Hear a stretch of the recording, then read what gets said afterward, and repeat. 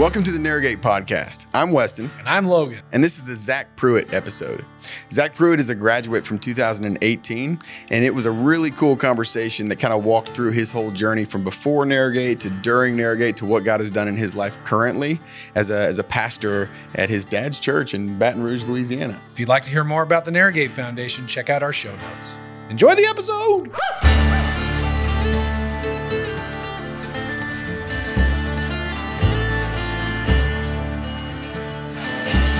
All right, Zac Pruitt on video chat.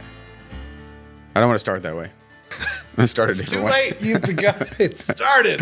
Yeah, no, that's what you call a failed open, not even a soft open, just a failure. Anyways, Zac, welcome to the podcast. We have decided to start every episode by asking two questions that I think that you'll be familiar with. Those questions are, who are you? And why are you here? You can answer those questions as practically or as existentially as you'd like, but they are yours to answer. So who are you and why are you here? Man, there is a bunch of ways I would like to answer that, but I think I would say for this that I am a man who is deeply loved by God, and that reality informs my purpose as a man, as a husband, as a soon-to-be father, as a minister of the gospel, and as the reality that shapes my life. And I am here because I am a Narrowgate graduate and a huge fan of all things Narrowgate. I am assuming that's why I'm here. What a solid answer. I'm not going to say favorite answer, but it's up there. Yeah, man. I mean, come on. I enjoyed every charts, syllable of that answer, you know? That's good, man. That's great. I'm thankful that you're here and that you're such a fan of Narrowgate. And I'm also a big fan of all things Narrowgate. I think I said in the first episode, like, I bleed Narrowgate. Oh, yeah. You know, like that's, and I think that it's cool to, to see graduates who are just as on fire about Jesus and, recognize the effect that, or the role that Narrowgate played in that, journey. And so I'm glad you're here. Or, man, thanks for having me. Yeah. Oh, I was going to say, like, you're clearly not here in the room with us. So just tell us for a minute, where are you at? Where in the world are you at? What you doing, man? Man, I'm at recording this at my house in Baton Rouge, Louisiana. I grew up here, lived here most of my life, moved away for a few years, and then after Narrowgate, moved back. And so I live here with my wife. Yeah. I don't know much about you. And so I'd love to kind of start as close to the beginning as we can. What was life like for you before you knew about Narrowgate? Again, I don't want to make assumptions about when you first encountered the Lord, but man, I'd love to hear a little about your early life if possible. So my dad's a pastor. He's been a pastor 30 something years. So I grew up with my dad pastoring churches and had a positive experience with that. I've thought a lot of this along my journey. I always had just this desire for adventure, and maybe recklessness might be the right word. If my friends were thinking about doing something crazy, I was always the one taking charge and leading that off. So I grew up in the church with a positive experience there, and towards the end of high school, got that adventurous spirit and a little bit of recklessness started to get me into some trouble. I don't think later in my journey, I don't think so much of my experience was rebelling against my dad being a pastor, rebelling against Christianity, as much as it was I felt I was missing out on some more fun that could be had elsewhere. And so that was sort of the draw for me to end up some places that were challenging and a little more dangerous. And so that ran its course. And without going into all the details of that, I ended up I did all of that as well while living, I guess, essentially a double life. I was, the pastor's kid at church every Sunday, involved in the youth group, but had a separate set of friends and a separate, way of life I was leading all at the same time. And so at one point the gig was kind of up. I was found out. All of that I had kept hidden was exposed. And so, I was dealing with the consequences of that when a great family friend of mine who had no idea what was going on, he was living in Tupelo, Mississippi, and was working at a car dealership there that his family owned. And so he asked if I would come up there, and knew I liked working on cars, asked if I would come move up there and live with them and work at the dealership. So for me, it was like this, big second chance opportunity. Like I said, the gig was up where I was. It felt like a time for a fresh start. So I moved up there, and man, they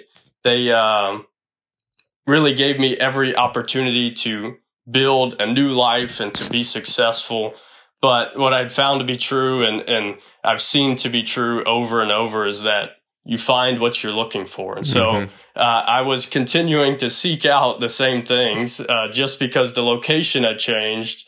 My mindset, my desires, all of that was still the same. And so within a month or two there, was running with a crowd, doing the same things, that I was doing with my friends back in Baton Rouge. But again, was used to this sort of double life situation. And so I had carried that on. And so at work, I was successful. I was getting promoted. I was, exceeding my own expectations and what I could accomplish there. But also, really broken and just seeking affection and, attention from my peers, and seeking this adventure, everywhere I could. But at this point, it kind of reached a boiling point, because I had way more resources than I'd ever had before, because I was doing well at work. And so therefore that affected the recklessness. And so you could afford more drugs and, use more.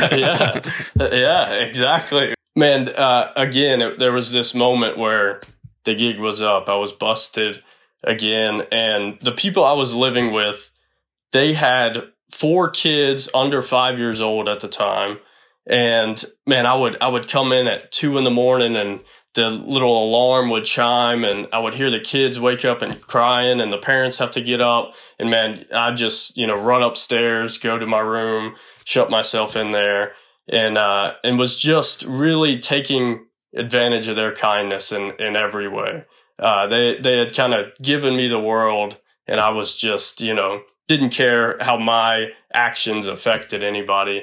And when they kind of picked up on what was happening, after the kids had gone to bed one night, they asked me to come into the living room, and the 3 of us sat there, and they were crying with me about wanting me to find purpose and hope, and knowing that the way that I was currently living and experiencing life wasn't all that God had intended for me. And man, that moment, the fact that these people who, man, I had done them wrong in every way after they had given me everything, were still willing to sit with me in the mess and help me find a way forward. Man, that is a moment I have thought back on many, many times. Their kindness in that lowest point really shaped the trajectory moving forward. But during that conversation, my friends were telling me that my friend's wife's cousin had graduated Narrowgate many years ago, and so they were familiar with the program, and they said, look, we want you to check this thing out, see if it's of any interest to you.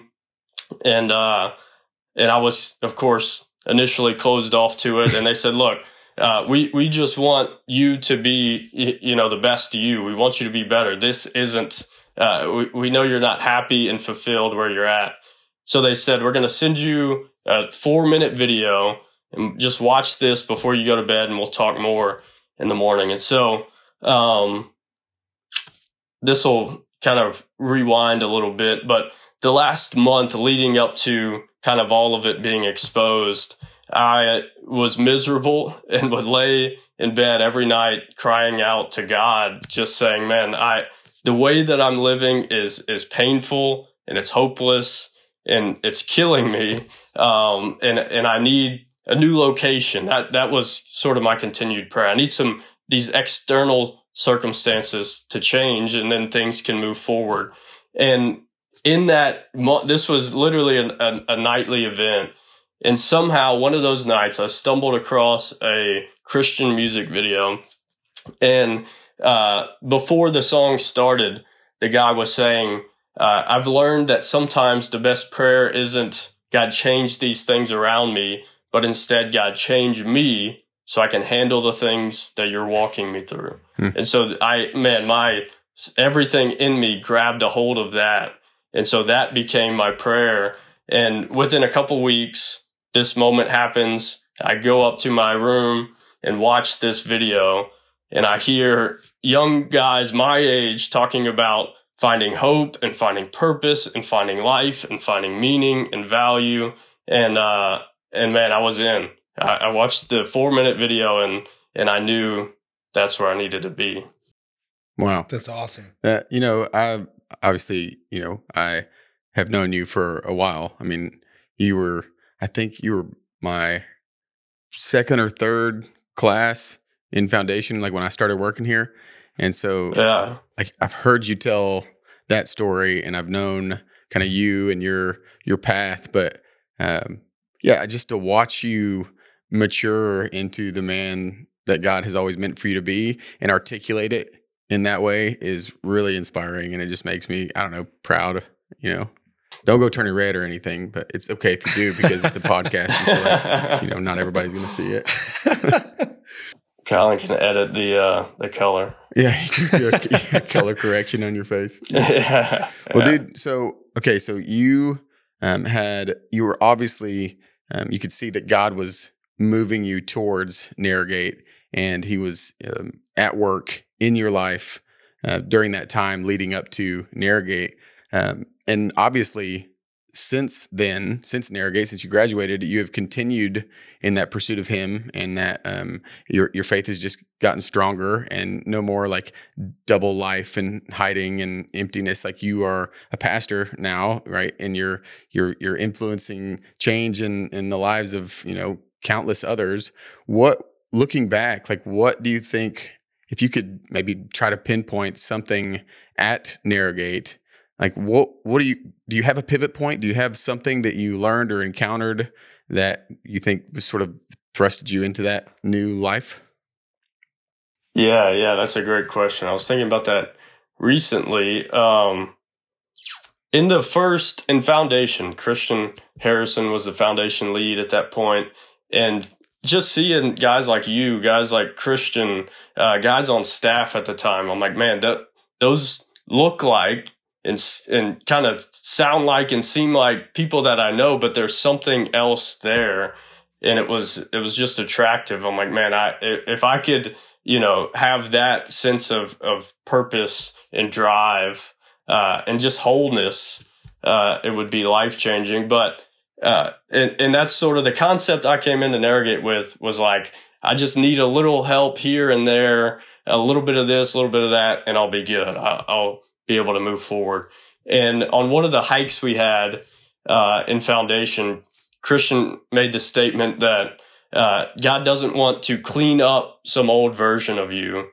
He wants you to be crucified with him and become an entirely new creation. Wow. And that was certainly, one of those light bulb moments where I'm like, okay, this whole thing isn't about fixing up some behaviors. It's not behavior modification. It's heart transformation and becoming a new creation and walking in that. And that is what I would say was maybe the first pivot point for me. Wow. Well, that's good. I'm gonna have to go pat Christian on the back. He said a good thing. Man, I can remember similar impactful, like simple messages that sank so deep sitting in that living room in the lodge. Another one for me was, even the simplicity of God does not simply want to be a small part of my story.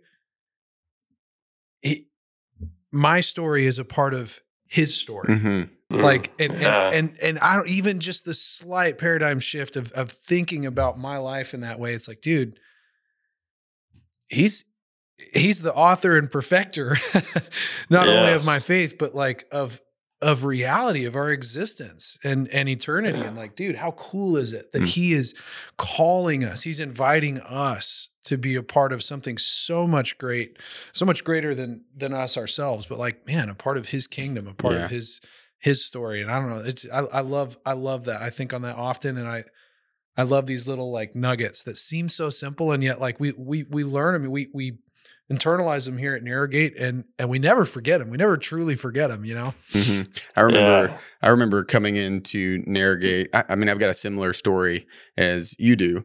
And I think that's part of the reason why we were able to relate so well.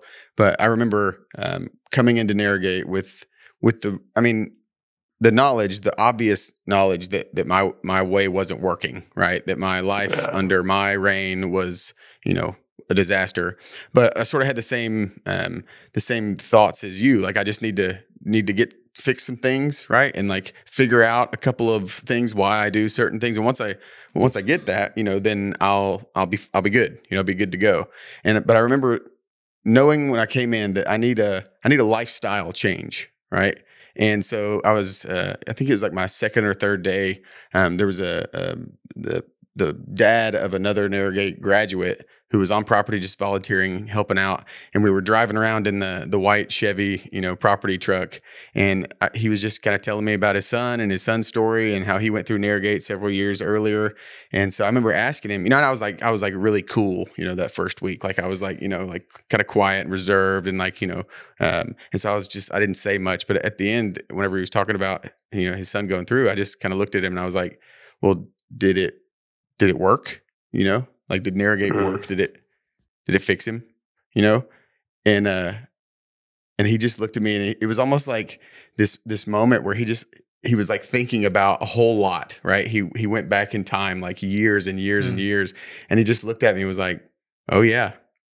And that was it. That was all he said. But it was like, I knew that there was so much behind that he just couldn't express in like a, did it work? He was just like, "Oh yeah." It worked. And so now to be able to like have that experience for myself, like when somebody asks me like, well, did Narrowgate like make an impact on your life? My response is, oh yeah, it impacted all of it. What was something about your experience that you enjoyed? Like, what's one of your favorite, moments?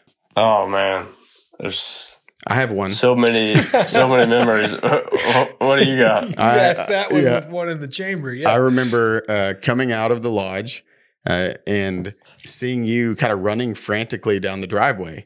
And, back then that's when I was property manager. So like, I was, making sure all the stuff on property was happening and signing work crews and stuff. And I knew that Zac was on the landscaping crew, and he was one of the students that I had just, given the privilege of riding one of the zero turn mowers. And so I see him running down the driveway that I just literally watched him drive down the driveway on the mower. And now he's on foot. And so I thought, oh boy, so he's running down the driveway, and I get in my truck and I drive down to the end of the driveway, and there's Zac like just kind of frantically looking around. And then I look over and there's the mower in the creek. That's one of my favorite moments because you were clearly like trying to take care of it before I came out there, Yeah. Man, that was early on. And like, similar to you, I was, kind of playing it cool. And I'm that way generally, just kind of, reserved and like to observe and understand dynamics. And then I'll kind of jump in. And so I was kind of playing that, wasn't trying to ruffle any feathers, fly under the radar, and then boom, drop this, expensive lawnmower right into the creek. Like, well, there was an intern there. I'm like, man, we got to pull this thing out right now. Hurry up, help me. And then that's the day I learned something about Weston as well, because Weston's promise to me as we're pulling it out is, man, I'll keep this between us. And of course, by the time I finish mowing and get back to the lodge, everybody is aware of the fact that the mower was in the creek. So that was not me. Okay. Somebody, I guess, witnessed and started sharing. And then when they asked me about it, I didn't lie. You know, I wasn't gonna violate my integrity there. Oh man. And then now here we're talking about it on podcast. Right. Yeah. One of my favorite moments was sort of ironically was the Appalachian Trail hike. I was aware of that before I even went to Narrowgate, and leading up to it, the months leading up to it, I was just dreading that thing, and was not excited about it at all. And then it came, and we had a really chaotic trip with a couple trips back and forth, but that was just a really exciting moment where I realized I was capable of doing more than I thought I was, and in learning to ask for help and to lean on the people around me. It was a really, really enjoyable experience after I dreaded it for months. So that was really cool. I'm just remembering, were you the class that went out and it rained really bad and you had to come back and then we sent you back out to finish it? Man, it rained on us all day, and we get to a campsite finally, and everything's soaked. And I had a hammock. I didn't bring a tent. I brought a hammock. And so I hang this thing up, and Clifton DeVries, a buddy of mine, uses the same trees. So we kind of stacked them up, and I'm literally swinging in the trees because the wind is blowing so hard. He is too. And then finally I just hear snap, and his strap broke. He's on the ground. So yeah, it was pouring rain, strong winds. It got exciting up there for a while. Oh gosh, I remember that, man. They came back and they were just miserable. Yeah, and I remember Clifton kept like looking at me. He's like, "Are you going to send us back out? You're gonna send us back out, aren't you?" And then so like the next day we're like, "Y'all just get some rest, wake up." And then the next morning I was like, "All right, so yeah, you guys are going back out." Man, I'll keep this brief, but there's a great story. I've used it in sermons along the way. But when we went back out, the first day of that second leg of the trip, we come across, we're probably a mile into the hike, and it's me and 2 or 3 other guys. We're kind of in a little group, and we come across this lady who was late 70s, real small, skinny lady sitting off to the side of the trail. She's got her pack sitting there, and just looked kind of out of it. She was obviously dehydrated and struggling. So we get her some water and are talking to her. We get her a Cliff Bar and ask her where she's going. And she's going to a campsite that's like a mile down the trail. And so we were like, "Look, we'll take turns carrying your pack, and you can just walk, hold this water and kind of refuel on the way there. We'll get you there, get you set up." And so we're looking at her pack while we're talking through this, and on the strap, she's got a button that's Matthew 11:28-30. And so we're asking her about that. And she's like, "Yeah, I don't really know what the verse is, but I walked this same trail every day in preparation to come here to hike this, and somebody had left it out, on the trail for me." And so she said, I figured it was fitting to put it on here. And so we took turns carrying her pack. We would each, take a little while and pass it off. We get her to the campsite, get her set up. She's good to go. We got a picture with her. But the visual of what that verse is that played out for us of Jesus's, "Come to me, all who are weary and heavy laden, and I will give you rest. Take my yoke upon you and learn from me." I'm like, man, this is the visual representation of what God invites us to, of, hey, you are carrying the weight of these burdens that I have asked you to give them to me, man. Let me carry this and walk with me, and you'll learn to live freely and lightly. And so, man, that's probably why I say that's one of my favorite memories. That was worth the whole trip. Dude, that's what an amazing story. Yeah, that's awesome. Yeah. Yeah, I'm curious, man. I mean, obviously, you talked about, being a teenager and having that sense, that hunger for adventure. And obviously, we're where that road can lead a lot of us, myself included, when we're not grounded in Christ and in biblical identity. I'm just curious, like your student experience at Narrowgate, man, like what was God speaking into you that redeemed that? Or just generally, man, like what was God speaking to you that eventually formed like your vision and purpose? Like as a guy who had no purpose, and clearly like as a man who now has purpose, man, how did God connect those dots for you during your student experience? Man, I think much of it was my perception prior to Narrowgate and growing up of that somehow Christian life was a very boring and subdued sort of life. So being around a bunch of strong, passionate men sort of helped break that idea, break that mold in my mind, and seeing people, passionately pursuing the things of God while having fun in the process, while having peace in the process. We did many things throughout my experience, but I think in service, man, we would go out into the community and meet with some guys who were passionate about the gospel and living, doing things that were maybe risky and there was danger involved, but they were doing it with passion and purpose. And so seeing that those two things weren't, opposites, that those two things could operate together, that you could be a passionate servant of Jesus and experience adventure and challenge and triumph. I think that changed that perspective for me for sure. Where in your student experience, maybe in your, probably in your vision and purpose solo that happens in the service phase, or just at any point, where did God start to reveal to you, or did he during your student experience that you were, to move into full-time ministry, even, church ministry? I mean, you're a pastor now. Like, do you remember when God was kind of planting those seeds along the way?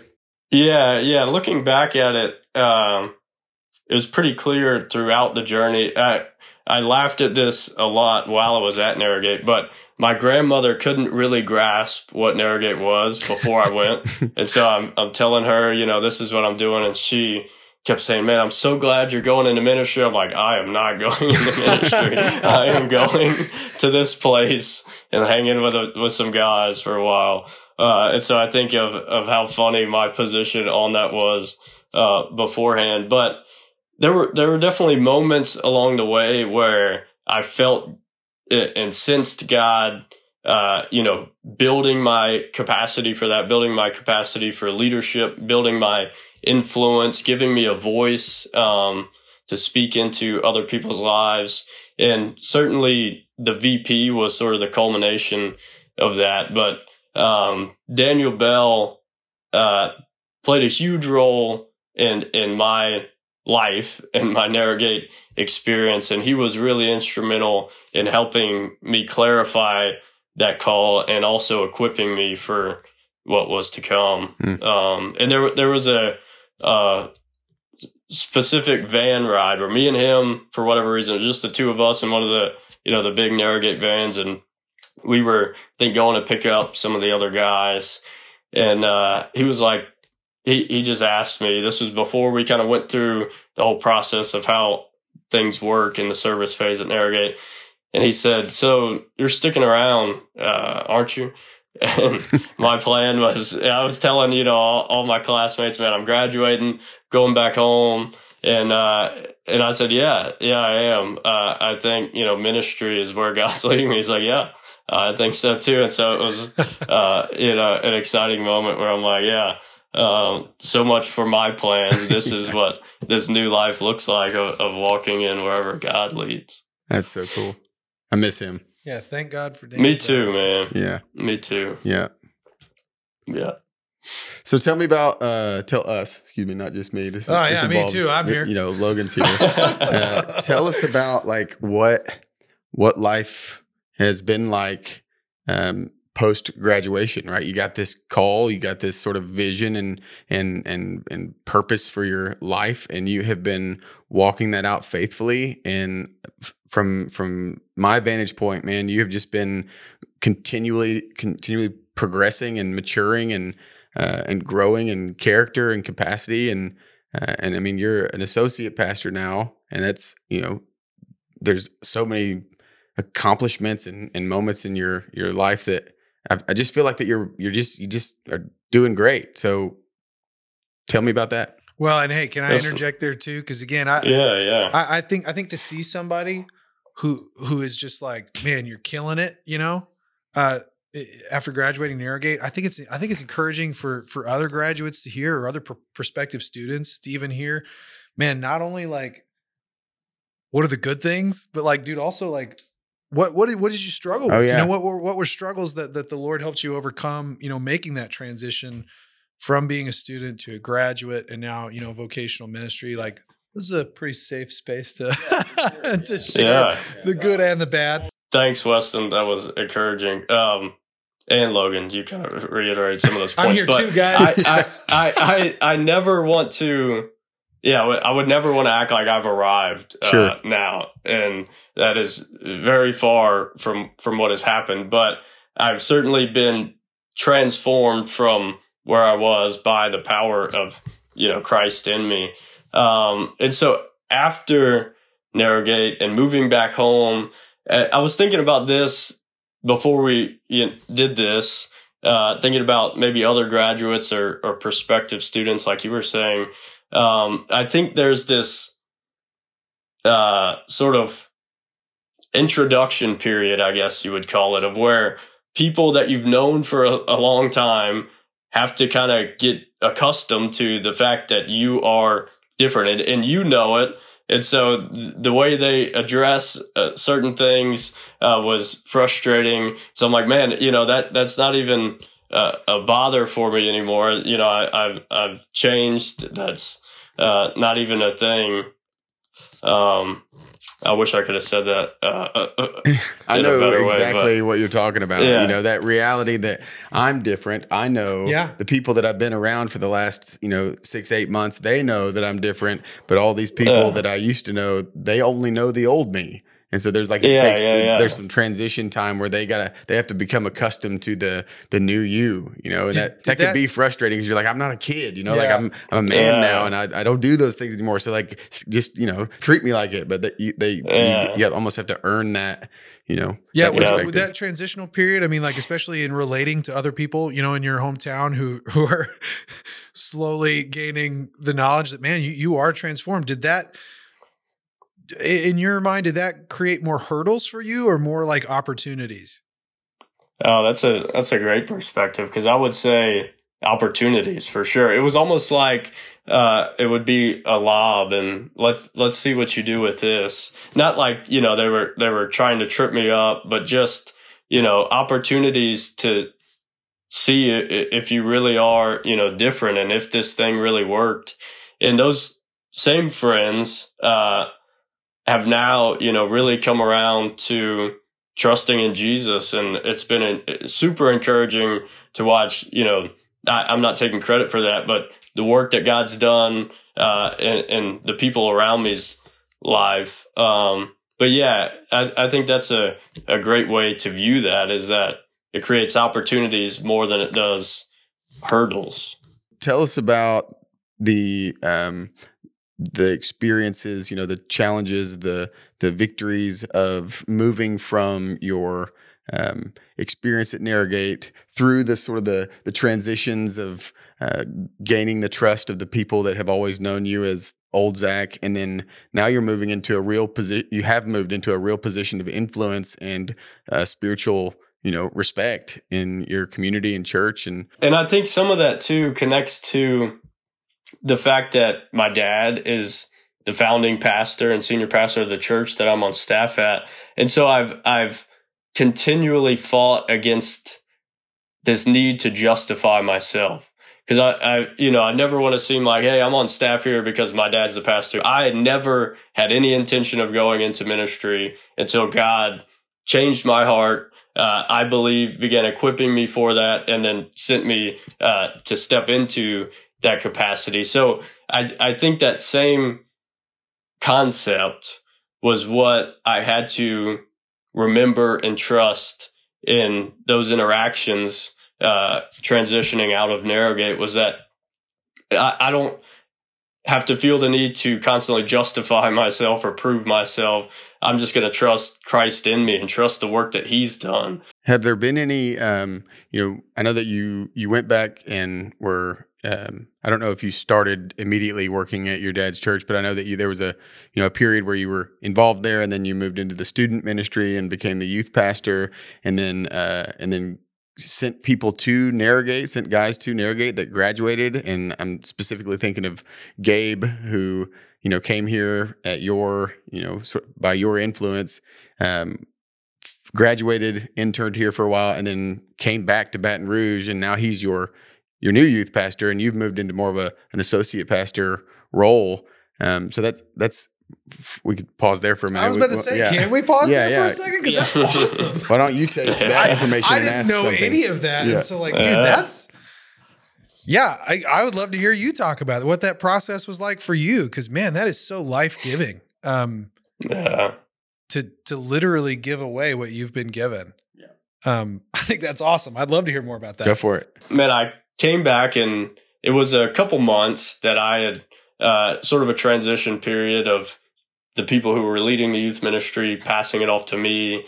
And then I took off with it. And then I started having what I was calling interns, graduates who were willing to stick around and hang out. We had sort of a curriculum, an idea, a purpose for them being involved. And Gabe, Fob, became one of those. And man, he was just an incredible influence on our students and was just passionate, excited. He was at everything, just a faithful, dependable guy. And I was teaching a lot of the teachings from Narrowgate to our youth ministry, and was talking about it, of course, all of the time.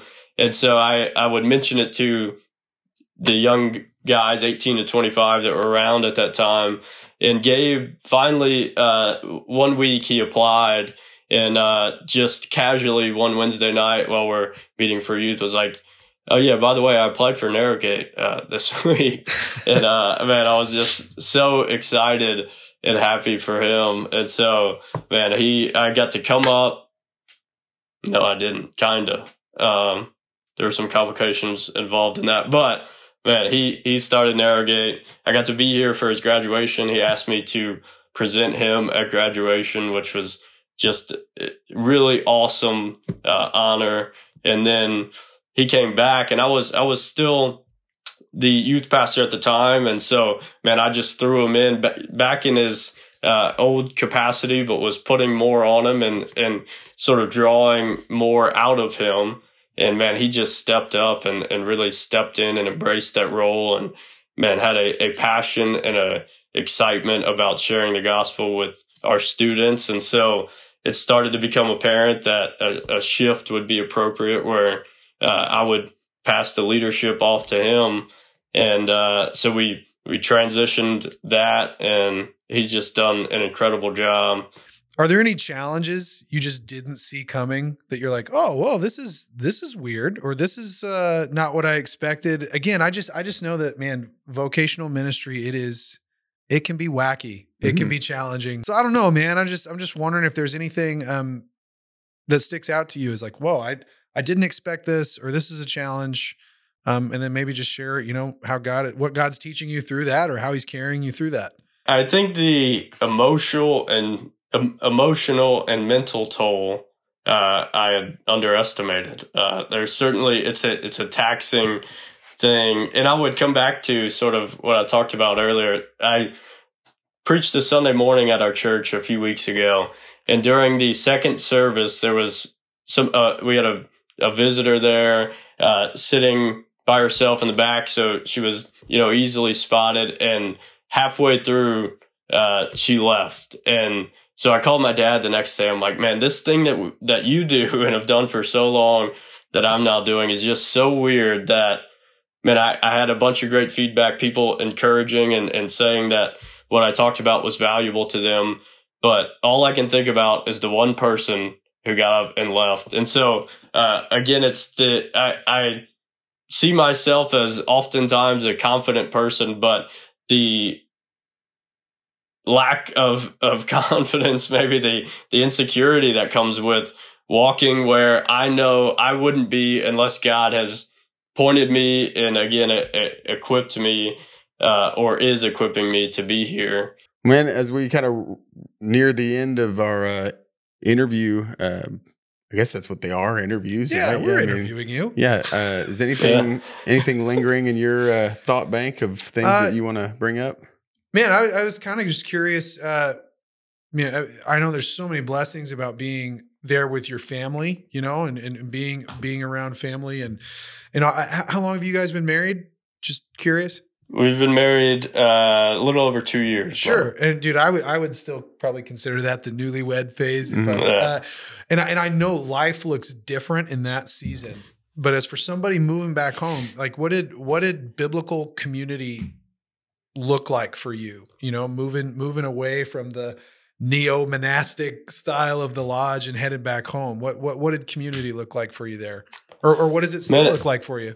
A part that I was somewhat prepared for, but maybe was a little more daunting than I realized, was I had to cultivate a lot of that. I had to create spaces for that. So I started, after a few months, I started a young adults Bible study because I was just hungry for that same passion of sitting around a table with people just talking about life and looking at scripture together. And so I started the table, a young adults ministry, where we came together and just sat at a table and talked through life and the challenges of life and the goodness of God and tried to find where those intersected in our lives. And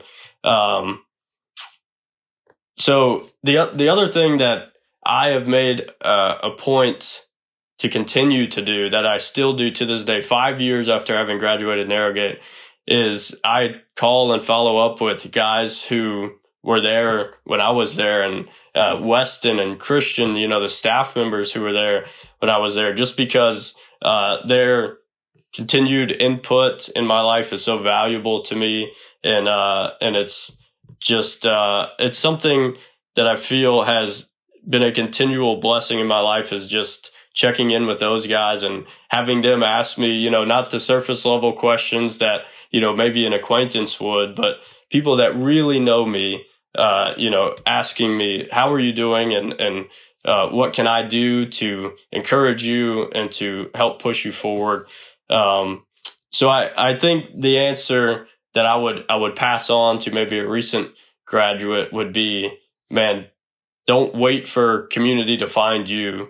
Cultivate community, whatever that has to look like. Man, find ways to surround yourself with people, because it's so easy to feel alone and to be lonely. And so actively, fighting that and finding opportunities to connect with people and to continue talking about the truth of God's word has been so significant and important for me.